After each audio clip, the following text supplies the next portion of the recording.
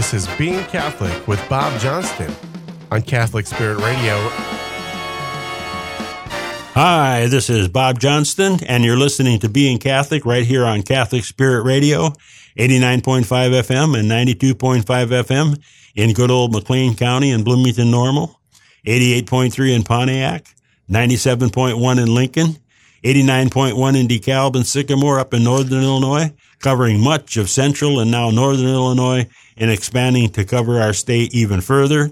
We're going to have a great show for you today.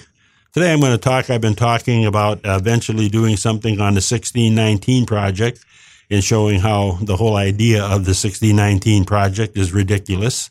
And it can be shown to be ridiculous just through plain logic, and that's what we're going to do today. So we'll get to that a little bit later. I hope everyone has had a happy Easter.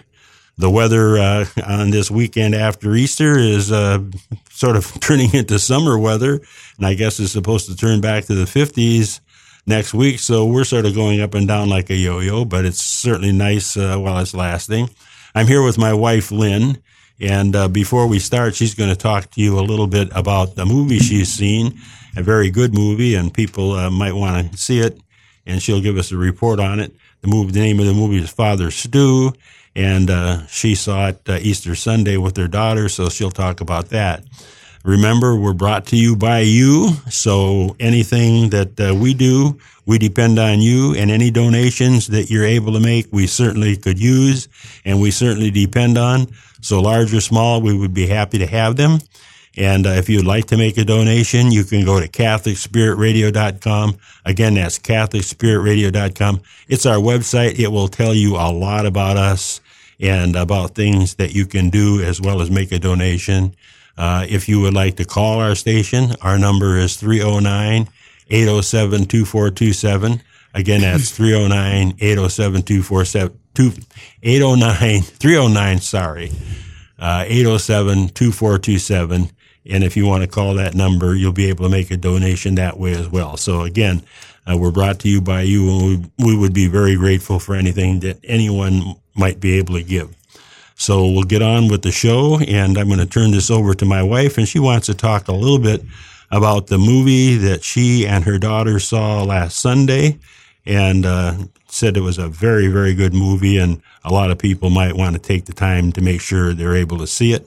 I'll try to see it in the future. I wasn't able to go with her and my daughter at the time. So, Lynn, you want to talk about the movie? Yes, I do.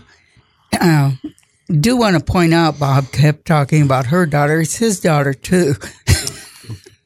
Yes, I think it is. I think we do that. Okay. My daughter, it's your daughter. And sometimes it's your daughter did this. With our daughter, I guess is what I want to say. People, how it goes. Exactly. I could be mistaken the way I said it. I guess I just wasn't. Oh, I do that, too. You get talking here and But introducing. for people that don't know you, it's like, it's her daughter, not my daughter. I'm looking here at my legal pad. I've got things written down on it. I'm sort of getting ahead of myself. I should have followed. I've got all my points that I want to make sure I talk about. And I was looking at some things down here getting ahead of myself, and I think that's what happened. Well, I'm just kind of teasing you, Bob. Okay. All right. Karen and my daughter, our daughter. See, I did it too. Our daughter, Karen, is our daughter, the youngest one. She's the only one that lives around here anymore. And she and I went Easter afternoon to see Father Stu. And, reading the reviews, I wanted to see it and I didn't want to see it because I wasn't real sure. The reviews have not been good. But I think you need to set aside all those things you read about, except the fact that there is swearing in it. And I don't know where in a gym, or anywhere else, anywhere involving a group of men, they talk like the proverbial sailors or whatever. They swear a lot. That is true. The first part of the movie there's a lot of swearing in it. But you have to overlook some of those things sometime and look at how people are and how conversion happens. That's what the movie's about, conversion. And this man was an amateur boxer, and he had some experiences. He was almost engaged to be married and so forth.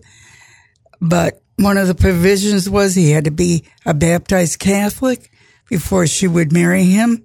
And then he went to RCIA, learned about the faith, was converted. His conversion wasn't complete yet. He did it for reasons of wanting to marry her. But as it turned out, God had the last laugh, I guess. And that didn't come to fruition. He received a vocation from God, and his journey to becoming a priest is what the movie's about, and how slowly his conversion was. You know, most of us don't get knocked off the horse like Paul when you are converted. And it takes a while. Even Paul took a while. But anyway, it's really well worth time to watch it. I would like to maybe even see it again. I'll go with you. We can go again. Yeah, I think you would really like it. Okay, I'll be honest with the audience out there. The reason I didn't go was because we were supposed to go, I think, leave at 1:30 or something like that. And I had fallen asleep in the chair, and she had forgotten, I guess she was getting ready and so forth and doing things. And all of a sudden, we had about 20 or 15 minutes to get ready. My daughter was coming over. Our daughter was coming over to pick us up. And I just said, well, why don't you just go ahead and go? I'm not even ready yet, and I'll just stay here and rest. That's what happened. He wanted to sit in the chair, him and the cat, and sleep, and they did. That's what I did for the afternoon. The other thing I would like to briefly mention is tomorrow is Divine Mercy Sunday. Take advantage of whatever your parish is offering for this period of time, and receive all the graces that God is ready to give to you during this time of divine mercy. This was a result of Sister Faustina in Poland and the revelations she received. She was canonized just a few years ago, really. And Pope John Paul, Saint Pope John Paul, he canonized her and instituted the beginning of, or the celebration of divine mercy. This was Jesus' message to her to get this established. And here's this little nun in Poland in this poor area and really isolated and away from the world. She was not able to read and write very well, and she was given the grace, and when Christ wanted her to depart to the world, to give to the world, she was able to do it. And she wrote a diary, and out of the diary, you can buy it today, are all the things that Jesus taught her. So do take advantage of this time of mercy and the grace you receive. You go see the movie and you'll understand a little bit better what grace is. Believe me. Well, Bob, you can tell us what the 1619 project is all about? Okay, we'll talk about that, and we'll talk about why the whole idea of it is ridiculous, and logic itself simply refutes it. And I'm going to read from an article in the National Review, and the article is entitled, "The West Didn't Steal Its Way to Wealth," and it's written by one of the writers for the National Review, Deidre Nansen McCloskey. And he writes articles a lot on economics. And economically, of course, the 1619 Project says actually that our country didn't really start in 1776 with the founders and the Declaration of Independence and the later Constitution. that our country actually started in 1619 when the first slave was brought over, and that our country is built on slavery, and all of its wealth. They even preposterously go to say that capitalism itself and so forth was all based on slavery and cotton and the cotton industry, and that capitalism itself, it needed slavery, that they financed the cotton industry in the South and gave them the money in order to buy slaves, and so the cotton could be sold, and the manufacturers in the North could process cotton and all of that kind of thing. And the wealth of the West, and especially the United States, all came from cotton, and that was all dependent on slavery. And so the whole core of our country and so forth was based on slavery and inequality and the in effect, stealing of the black man's, of African labor. The whole thing is totally preposterous, and we'll show why. I mean, anyone should be able to understand that the whole idea, of course, is being pushed by people that don't believe any of this, the people at the top, and they're using this idea of America's injustices and so forth as a means of power and control, as a means of grabbing wealth and power for themselves. You always have to remember when you look at the left and they propose an issue that the issue is never the issue. And so this whole idea of the 1619 Project and slavery is not the issue. The issue is always to the left. The idea of revolution, of taking over power and keeping it for themselves, and money and power is always the real issue. But there are people, especially professors in colleges, and worst of all, probably the young students who are learning to hate their country because supposedly it's built on all these things, who simply actually accept this nonsense.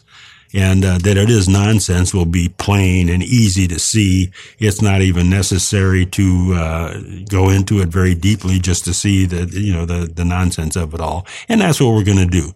So I'm going to read from the article, "The West Didn't Steal Its Way to Wealth," by Mr. McCloskey.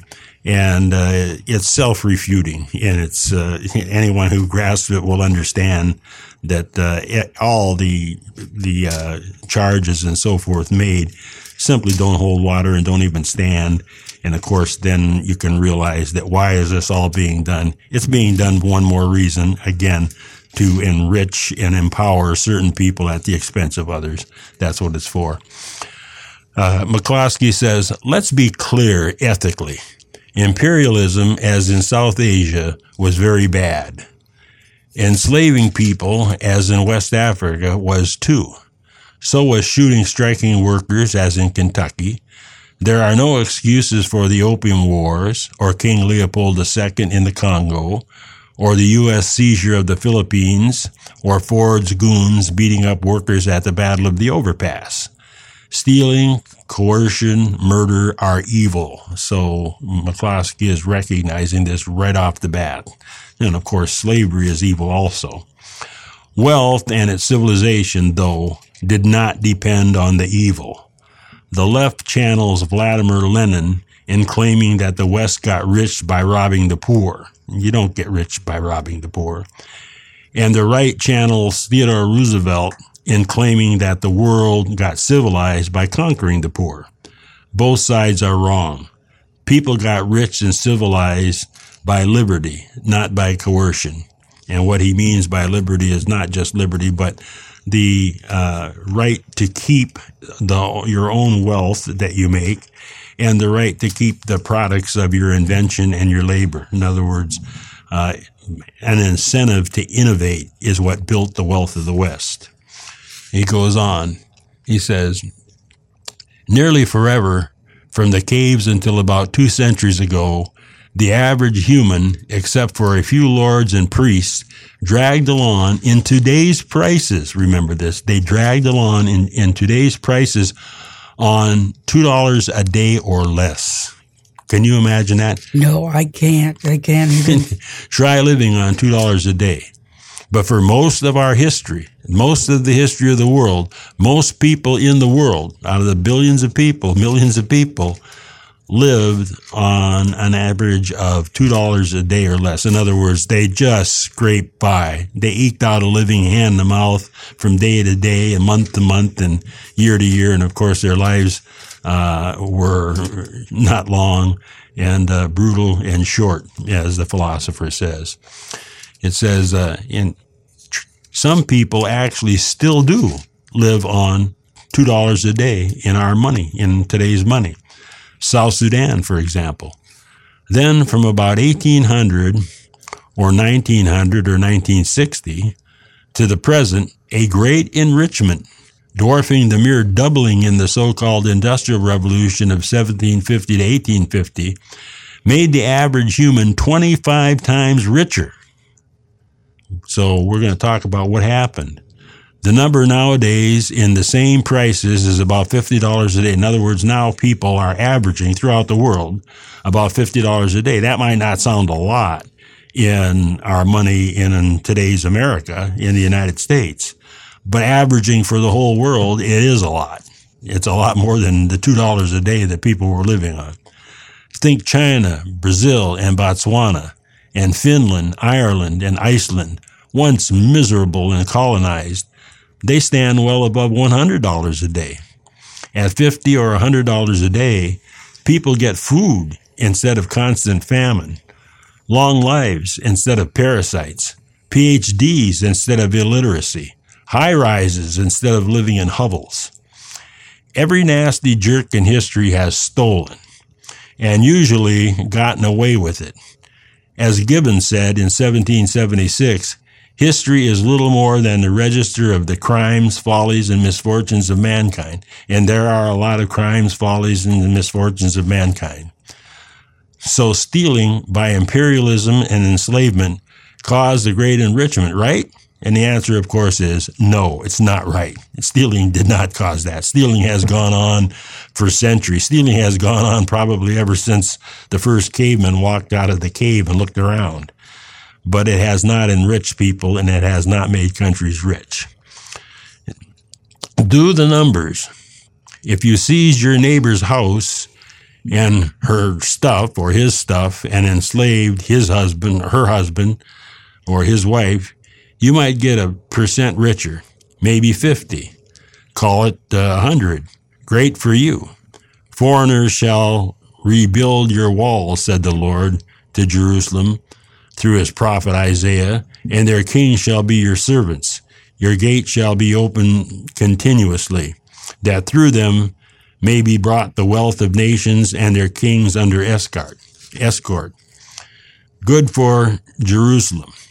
In the zero-sum world before 1800, stealing and enslaving got the jerks 10, 50, even 100% richer. Hallelujah. But it was not the 25 times or the 50 times richer that we see happening from 1800 until about now. So we're going to stop here and take a break. We'll come back and we'll talk about how that 25 or 50 times richer happened. And it certainly didn't happen through slavery. So stay with us. We'll be right back. You've been listening to Being Catholic with Bob Johnston on Catholic Spirit Radio. Listeners support Catholic Spirit Radio in many different ways. Some write checks, others use credit cards. But did you know that you can also give Catholic Spirit Radio your old car, truck, boat, motorcycle, or RV, even if it's not working? Donating your vehicle is easy. We take care of everything from pickup to tax receipt.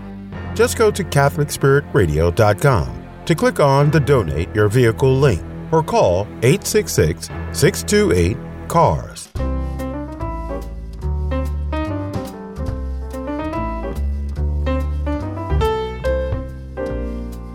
Hi, this is Bob Johnston. You're listening to Being Catholic right here on Catholic Spirit Radio. We're back from our break. We're talking about the 1619 Project. And we're leading into it from an article called The West Didn't Steal Us Away to Wealth by Deirdre Nansen McCloskey, and it appears in the National Review, and the magazine is December 2021. And we were talking about the fact of the great enrichment, and stealing does not really make people especially wealthy. and a person might steal from his neighbors and get away with it, and they might enrich themselves by 10, 50, maybe even 100%. But take a look at what happened actually between 1800 and today. And the great enrichment has been 2,500%. And you don't get rich by 2,500% by stealing, and certainly not by slavery. By fourth grade arithmetic, the present $50 minus the miserable base in 1800 of $2 is $48. In other words, people are $48 a day better off than they were back in 1800. And which divided by the base is about a factor of 25, or about 2,500%. Stealing can't come remotely close to accounting for it. Stealing from the wretched of the earth doesn't even sound like a good criminal plan. In other words, stealing from slaves, from people who have nothing and are made into slaves, certainly doesn't get you 2,500% richer. And anyway, stealing from Peter to pay Paul can't enrich both, and certainly not by 2,500%. So you don't have a rich society by stealing. Consider, for example, British imperialism. Half of the Royal Navy, which was paid for by Britons at home, was assigned to protect the sea routes to India. Glorious. Yet India itself yielded no stolen benefit to the average Briton. In other words, you had this huge empire. You had it control a whole nation, a continent just about, India. And the stealing from the people in India did not actually enrich the average Briton by a penny, not a shilling. India traded with Britain, sure, but trade is not stealing, and the trade would have happened regardless of whether the Raj was Britain or France or the domestic Rajas. Straightforward stealing from India happened only once. A window opened after the Battle of Plassey in 1757, through which some bold thieves entered.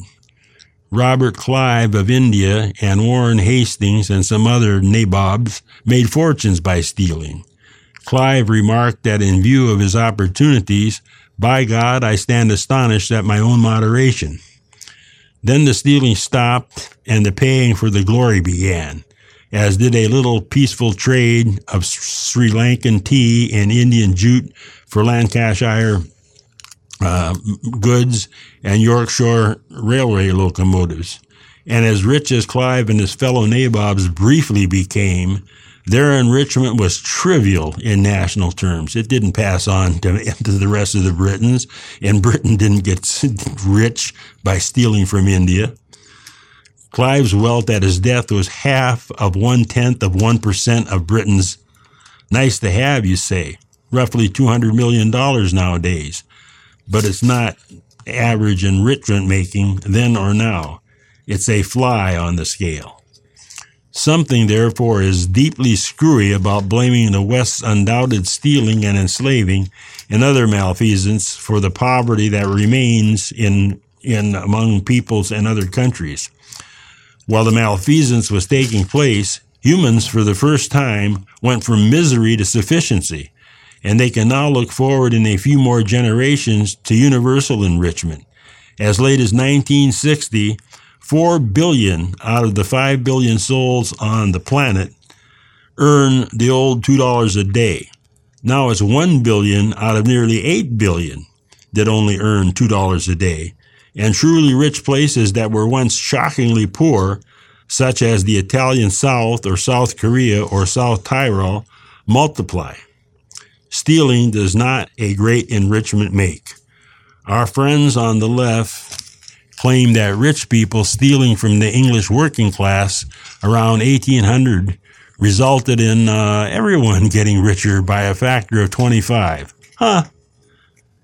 You break into your neighbor's house and, like the assassin in the 2002 Tom Hanks gangster movie, Road to Perdition, you brutally murder Hanks' wife and one of his sons.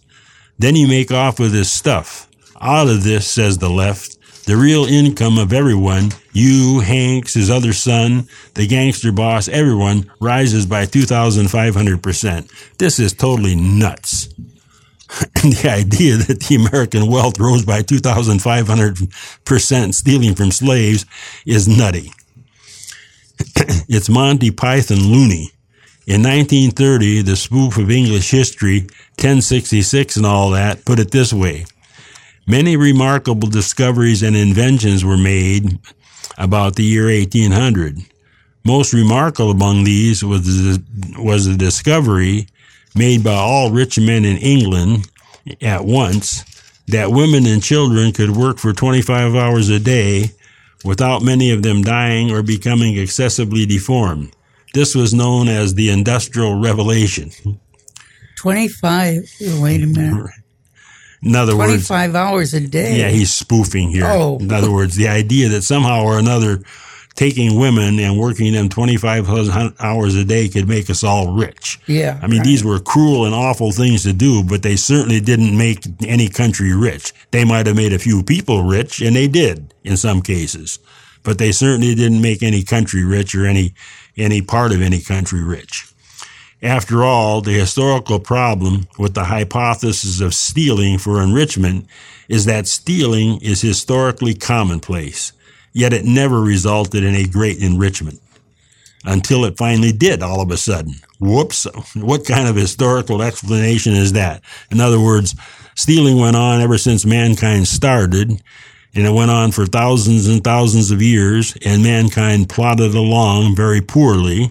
And then all of a sudden in 1800, these people are claiming that the stealing suddenly turned into riches for everybody, that somehow our whole nation got rich because of slavery, that is, stealing labor from other people. When you think about it, it's totally loony. How can something that didn't work for thousands and thousands of years, something that didn't make anybody rich, all of a sudden people got rich, and then you say they got rich from the same thing they were doing for thousands of years that never resulted in any wealth for anybody except a few? And the economic problem is that the enrichment after 1800 was so very great that it can't possibly be explained by routine projects, whether financed by evil stealing or by virtuous abstention from consumption. Canals, for example. Projects such as the Swedish state stealing of the conscripted labor of 58,000 soldiers to dig the Gota Canal between 1810 and 1832 faced sharply diminishing returns. Normal capital accumulation does. That's beside being economically idiotic in this case, and in the case of most of the canals that were financed as nice-sounding internal improvements in the United States during the 1830s. Compare stealing tax money to build a high-speed railway between L.A. and San Francisco. In other words, we've just spent not long ago under President Obama all kinds of money to build high-speed railways. Is our country all of a sudden all richer on account of it? Well, I haven't seen a fast train yet. No, I haven't either. We got the track. Or consider the historical facts and the economic logic of stealing labor from black Americans. And here now we're coming to the core of things. Obviously, traditional chiefs were pretty nasty too, and enslaving long before Europeans arrived on the coast, and afterwards.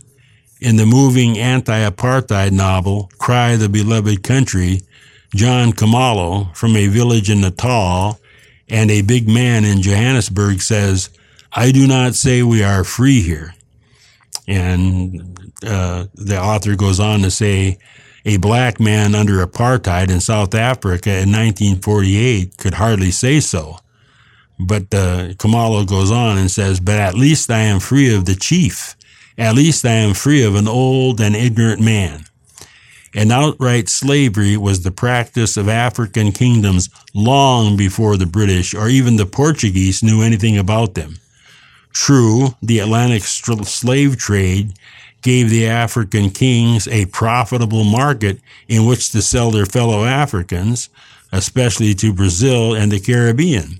And they were selling their fellow Africans long before that market, but nevertheless, it did make them richer and gave them an additional incentive to wage war on their own Africans.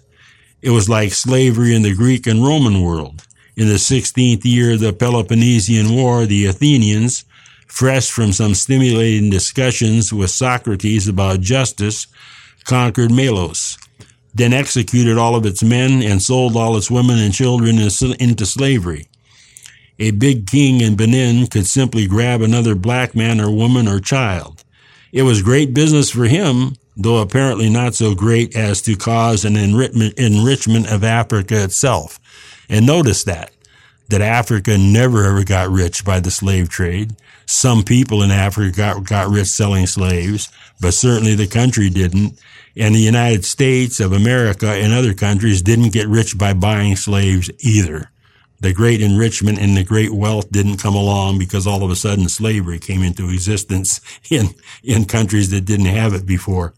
It had been in existence for a long, long time all over the world, and it never made anybody except a few people rich. Most of the people in these states were poor, and in Africa, the poverty goes on in many places still to this day, and there's still slavery in Africa, and it went on long after it ended in the United States, and it never really enriched any of those countries.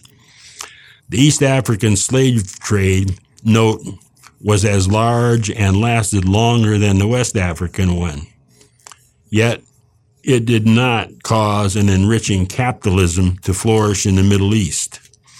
The Barbary pirates and their North African allies and competitors enslaved European sailors or the victims of coastal raids in large numbers for hundreds of years, yet no great enrichment ensued there.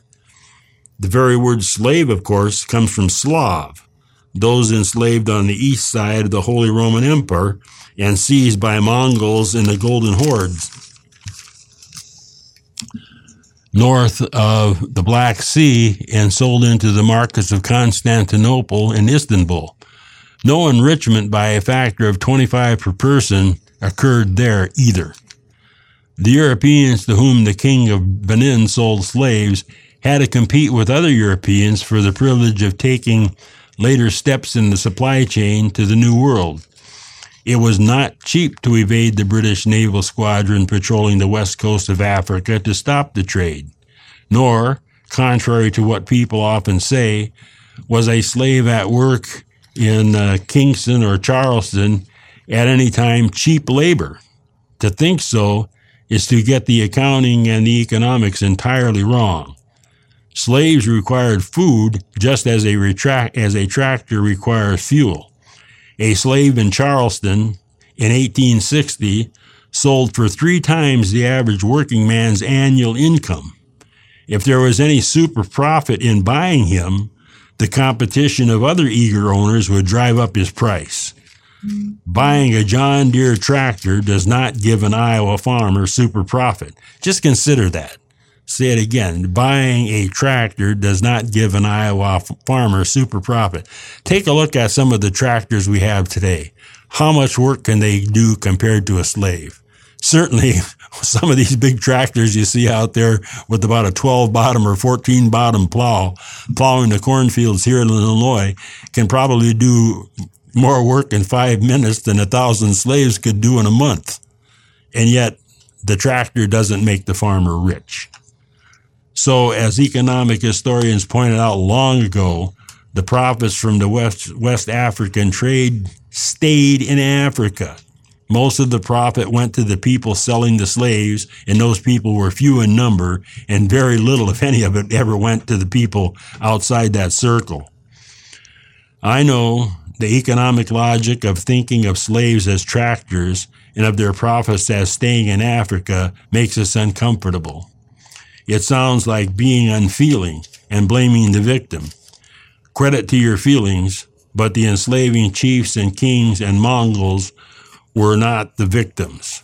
Their slaves, acquired by the initial act of people stealing, were, and it is they who did the stealing who made the money, not the rest of the country or the people who bought the slaves. In his second inaugural, Lincoln declared that if God wills that the Civil War continue until all the wealth piled by the bondman's 250 years of unrequited toil shall be sunk, as was said 3,000 years ago, so still it must be said, the judgments of the Lord are true and righteous altogether. It's a creditable sentiment, nobly expressed, yet the economics implied, revived and extended now in the 1619 movement, that exploitation of slaves is what made the U.S. rich is totally mistaken. Slavery made a few Southerners a little richer, and a few Northerners too, and especially a lot of African kings. But to get up to the 2,500% increase in wealth per person in the United States and other countries, it was liberty and mostly innovation that enriched Americans, including at last the descendants of the very slaves. It's hard to dispel the idea embedded in Lincoln's poetry. Teach U.S. History organization assumes that Northern finance made the Cotton Kingdom possible because Northern factories required that cotton. The cotton idea underlies recent books such as Walter Johnson's River of Dark Dreams, Sven Beckert's Empire of Cotton, A Global History, and Edward Baptiste's The Half Has Never Been Told, Slavery and the Making of American Capitalism. It's the left's 2-century-old quest to find some original sin in their coinage, capitalism. Marx thought it was piracy. The recent left has turned to environmental sin. Whatever. Anyway, malfeasance worthy of a satisfying indignation. The facts and logic of the King Cotton historians are wrong. The enrichment of the modern world did not depend on cotton textiles. Cotton mills, true, were pioneers of some industrial techniques applied also to wool and linen. Yet wool and linen break the link to cotton itself, and numerous other techniques in mining and farming and engineering and from iron making, not to speak of biological and organizational innovations, had nothing to do with cotton. The UK in 1830 and the U.S. in 1860 were not cotton mills. We're going to stop here and take a break, and we'll come back and talk a little bit more about the so-called fruits of slavery and show why they never in any way ever made America rich or were the basis for America's wealth, and 1619 was not the basis on which America was founded. So stay with us. We'll be right back. You've been listening to Being Catholic with Bob Johnston on Catholic Spirit Radio. Hi, I'm Deacon Al, your host for Good News here on Catholic Spirit Radio, and I have good news from Bishop Louis Tilka. The dispensation from the obligation of attending Mass due to COVID has now ended. It is once again time for all Catholics who are capable to return to in-person participation in the Holy Mass. Our faith community is incomplete without you. We invite you to return to Mass this weekend, and please continue to pray for those who still suffer from the effects of COVID.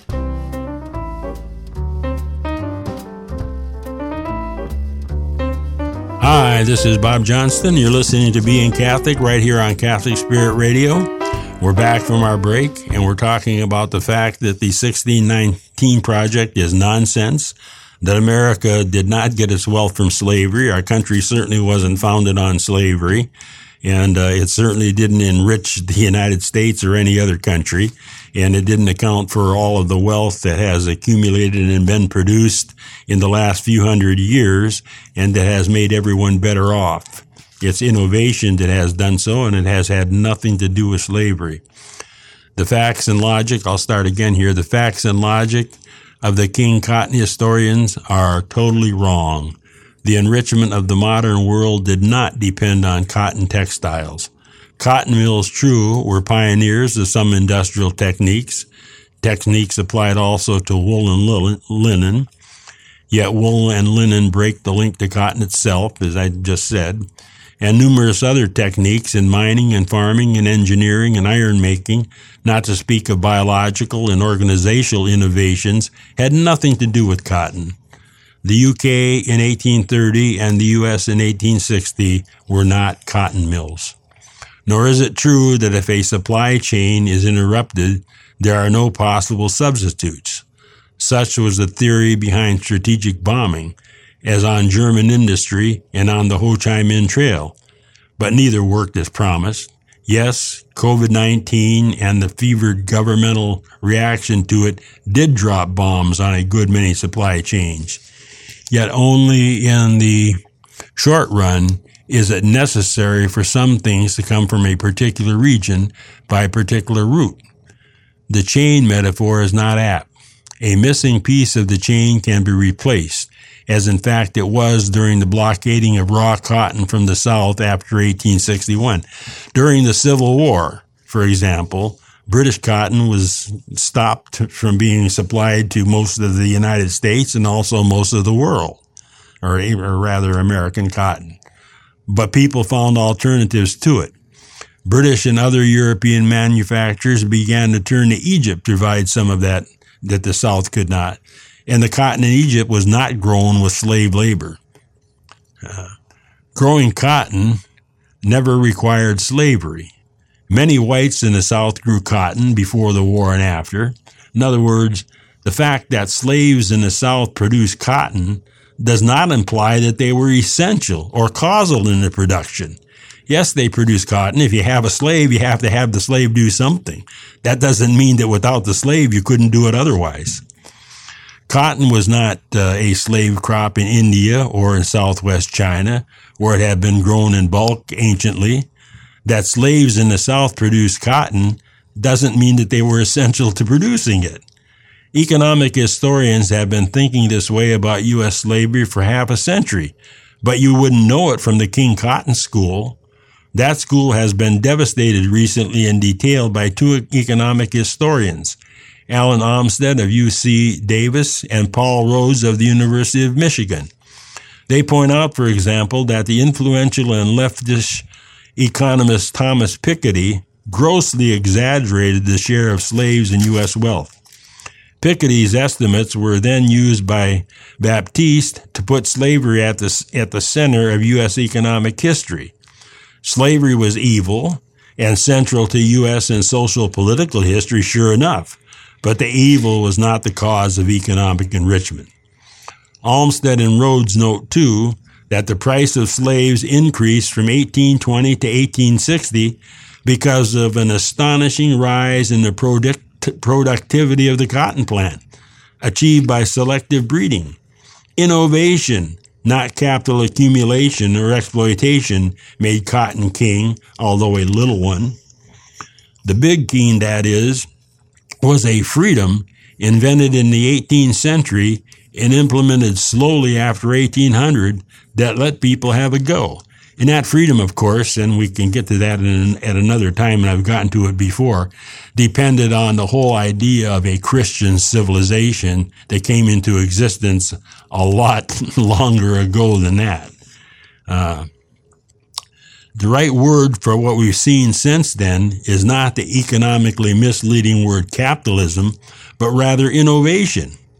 What made us rich was not capital accumulation, whether by the evil thieves or by virtuous savers, but a new birth of freedom to try out new ideas.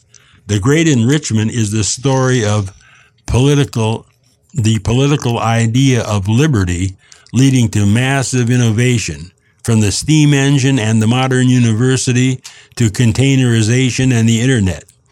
If stealing from colonies explained the great enrichment, then Sweden, which had a trivial overseas empire, would be poorer than Britain, which had the largest one in history. But the fact is that's not the case. Sweden became richer than Britain. If slave stealing did, that is, if slave stealing is what caused wealth, then Canada, which had no slaves, would be radically poorer than the U.S. And it's not radically poorer than we are. If stealing dignity and autonomy did, then South African whites, said to be benefited by apartheid over the large majority of blacks and coloreds, would be much richer than Australian whites, who merely dealt with a small minority of Aboriginals. If Jim Crow had been good for the U.S. South, it too would be richer. But think about that. Think about the Civil War itself. Think about what General Sherman said, before he was actually General Sherman, when he was working in a military school down in Louisiana and the Civil War broke out, and Sherman was resigning his position because he was going to go with the Army, of the North. And he told his fellow Southerners, he said, this is madness. He said, you people down here, he said, are hot-blooded. And it may look like things are going your way for a little while. But he said, you are going up against one of the most powerful industrial giants in the world, and it is sitting right on your doorstep. He said, you can't even make a pair of shoes or bind a book together. And almost everything you use and all your equipment comes from the North, or it comes from Britain. You don't make it yourselves. In other words, he was pointing out to the South that they were far poorer than the North. How would that be possible if slavery was responsible for our wealth? You would think that the South would be much richer than the North. Think about it. How would it be possible for, say, New England, an area in which the soil is mostly rock and the climate is cold? How is it that New England could be richer than the South with a wonderful climate, beautiful country, lots of good arable land, plenty of an area that they called the Black Belt, which they meant, was the beautiful black soil that was good for growing cotton and many other crops? How was it that the South, with all of its slavery, was poorer than the New England states, who lived in a climate of cold and rock? But they were. If Jim Crow had been good for the U.S. South, it too would be richer. The countless conquering and enslaving societies following on the Sumerians, the Olmecs, and the Shang dynasty would have produced a great enrichment long before the great enrichment that started around 1800, but why didn't they? For a few years in the 1980s, in each spring term, I taught a class of 430 undergraduates at the University of Iowa, what we still called Western civilization. I taught the kids that history is a story we tell, disciplined by ascertainable facts. You can tell European history from 1648 to 1948, or even to 1988, as a tragedy, or you can tell it as a comedy. In the Department of English, we call Hamlet a tragedy, because everyone gets killed in the last scene. And we call The Winter's Tale a comedy, because everyone gets married. Okay. you can tell European or world history as a tragedy leading, say, to the Holocaust. It's worthwhile to tell it in that way if you want to. You can tell American history as a tragedy of racism. That's worthwhile too. The kids need to know that such evil of populist tyranny actually happened at scale. But you can also tell it as a comedy leading to liberty and the great enrichment also at scale. In Europe and the U.S. and now the world, they also need to know that. The problem is not telling both stories and then proceeding to burn the books of the other side in the flames of indignation left or right. No challenging facts or logics get through. It results in ignorant yet half-satisfied or yet self-satisfied kids who become conspiratorial adults easily enchanted by demagogues left or right. In other words, it's easy enough to fool the kids. They don't stop and think about what actually happened and what's really going on. So let's take a look again. The fact is that people who actually believe that this is true, just take a look at things. Why was the South again poor compared to the North? Why did Sherman automatically give that speech about the fact that the South can't even produce stuff, that the North can? With all of its slaves, all of its good weather, all of its good land, and eager and people, why were they poorly educated in the South compared to the North? Why were all the industrial areas in the North and not in the South? Why did states like New England, who were poor in land and other things, richer than the people in the South who were rich in land and slaves? And what about South America? Slavery went on in South America long after it stopped in the United States and a lot of countries in South America. Yet South America didn't get rich, and the United States became far, far richer after slavery stopped. And why did you need slaves to produce cotton? Actually, after the Civil War, the South produced more cotton without slaves. And many white people worked in cotton fields and still do to this day and produce all kinds of cotton with machinery that's far, far advanced over what slaves could do. And why was it that actually the slave labor was kept afloat? Slavery was going out of existence until Eli Whitney invented the cotton gin. It was an innovation by the industrial North that made it possible for the South to even keep slaves. If it wasn't for that, the slavery would have ended in the first place. And to say that the South, or our country was founded on slavery because the founders owned slaves, yes, 50% of them or so did. But most of them actually had an attitude against slavery, including Thomas Jefferson and George Washington. Why did they have that attitude against slavery? They didn't think it was actually right. And many of them freed their slaves. And George Washington ended his slavery before he died. It was impossible for some of them actually to free their slaves because they were so far in debt. If slavery was so profitable, why were they in debt? And in the South, why was it that the slaves feared, one of the things they feared the worst, especially those who were working closer to the North and were on good plantations in which the conditions were not too bad? Why were they constantly afraid that the plantation might be sold off, that the plantation owner might go broke and he would have to sell everything and they would be sold south into a worse form of slavery? Why were they afraid of that if slavery was so profitable? But the fact is that happened a lot. A lot of plantations went broke and the slave owners went broke. So why did that happen if slavery was so profitable? You would think if you owned slaves, your living would be assured, but that wasn't even the case for individual slaveholders. And again, what about Africa? Shouldn't all the countries in Africa be much richer than the United States? They had far more slaves and slavery went on much, much longer there. So why wasn't that the case? And then again, as we pointed out, farmers today own tractors that do the work of 1,000 slaves. And yet the people that own those tractors are not rich any more than all the slave owners were rich.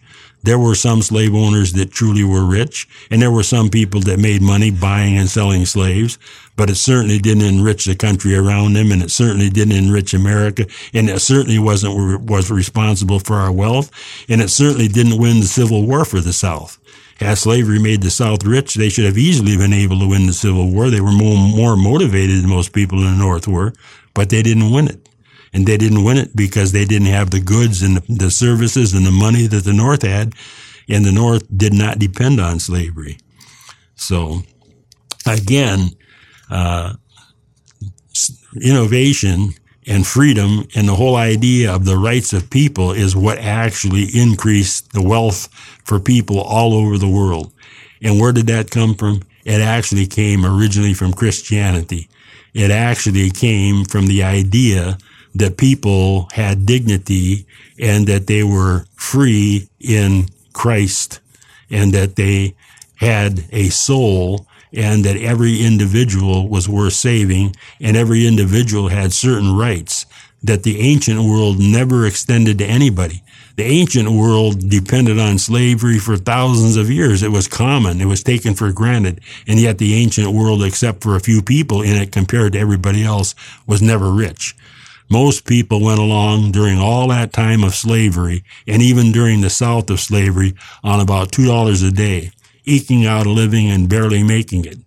And what actually increased the wealth had nothing to do with slavery and had everything to do with the notion that our country was founded on, that all men had equal dignity under God, that all men in Christ had certain self-worth, and that all men were entitled to keep the ownership and profits of what they had. And eventually that was finally extended to the freed people and is extended to the freed people today and to all people who live in a Christian world with a Christian economy. That is what produced the wealth of nations, and that's what reproduces the wealth today. It had nothing to do with slavery, and the 1619 Project defeats itself by its own logic.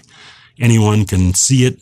You don't really need facts or figures or anything else to refute it. You can just take a look at what happened in the world and take a look at what happened in the United States and take a look at the fact that everywhere in the world, slavery did not enhance people. Even empires did not enhance the ordinary average citizen. In fact, probably it actually caused more poverty than it did wealth. So innovation and the minimum freedom necessary for innovation, that is the ability to keep what you make for yourself and to profit from your own ideas and your own work and your own inventions, is what lifted everybody up out of poverty and has increased our wealth by 2,500%. It had nothing to do with slavery. And so people out there should be able to refute this whole idiotic idea of the 1619 Project in just a few minutes of pointing these logical consistencies out. So we're going to stop here and say our prayer. I hope this puts the 1619 Project to rest. Saint Michael the Archangel, defend us in battle. Be our protection against the wickedness and snares of the devil. May God rebuke him, we humbly pray. And do thou, Prince of the heavenly host, by the power of God, thrust into hell all evil spirits who wander through the world for the ruin of souls. Amen. We'll see you next week. You've been listening to Being Catholic with Bob Johnston on Catholic Spirit Radio. If you'd like to contact Bob, email bob@catholicspiritradio.com. Again, that's bob@catholicspiritradio.com. Catholic Spirit Radio relies on your support to bring programming like this and EWTN 24 hours a day. Please help keep Catholic Spirit Radio on the air with your generous support. Donate online at catholicspiritradio.com or send a donation to Catholic Spirit Radio, 108 Boykins Place, Normal, Illinois, 61761. That's Catholic Spirit Radio, 108 Boykins Place, Normal, Illinois, 61761. Catholic Spirit Radio is a 501c3, and all donations are tax deductible. Thank you for your support of Catholic Spirit Radio. Dr. Ray Guarendi. If I disciplined consistently, I'd be disciplining constantly. If I were consistent in my discipline, that would mean I would discipline more, and I'd be disciplining him often. The exact opposite is the case. More consistent discipline leads to less constant discipline. Why? Because you're predictable. The child knows if he does A, you'll do B. That is why when you are predictable in your authority, you will actually have to use that authority less.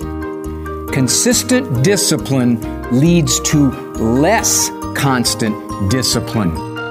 The more you act when you need to act, the less you will have to act in the future with similar misbehavior.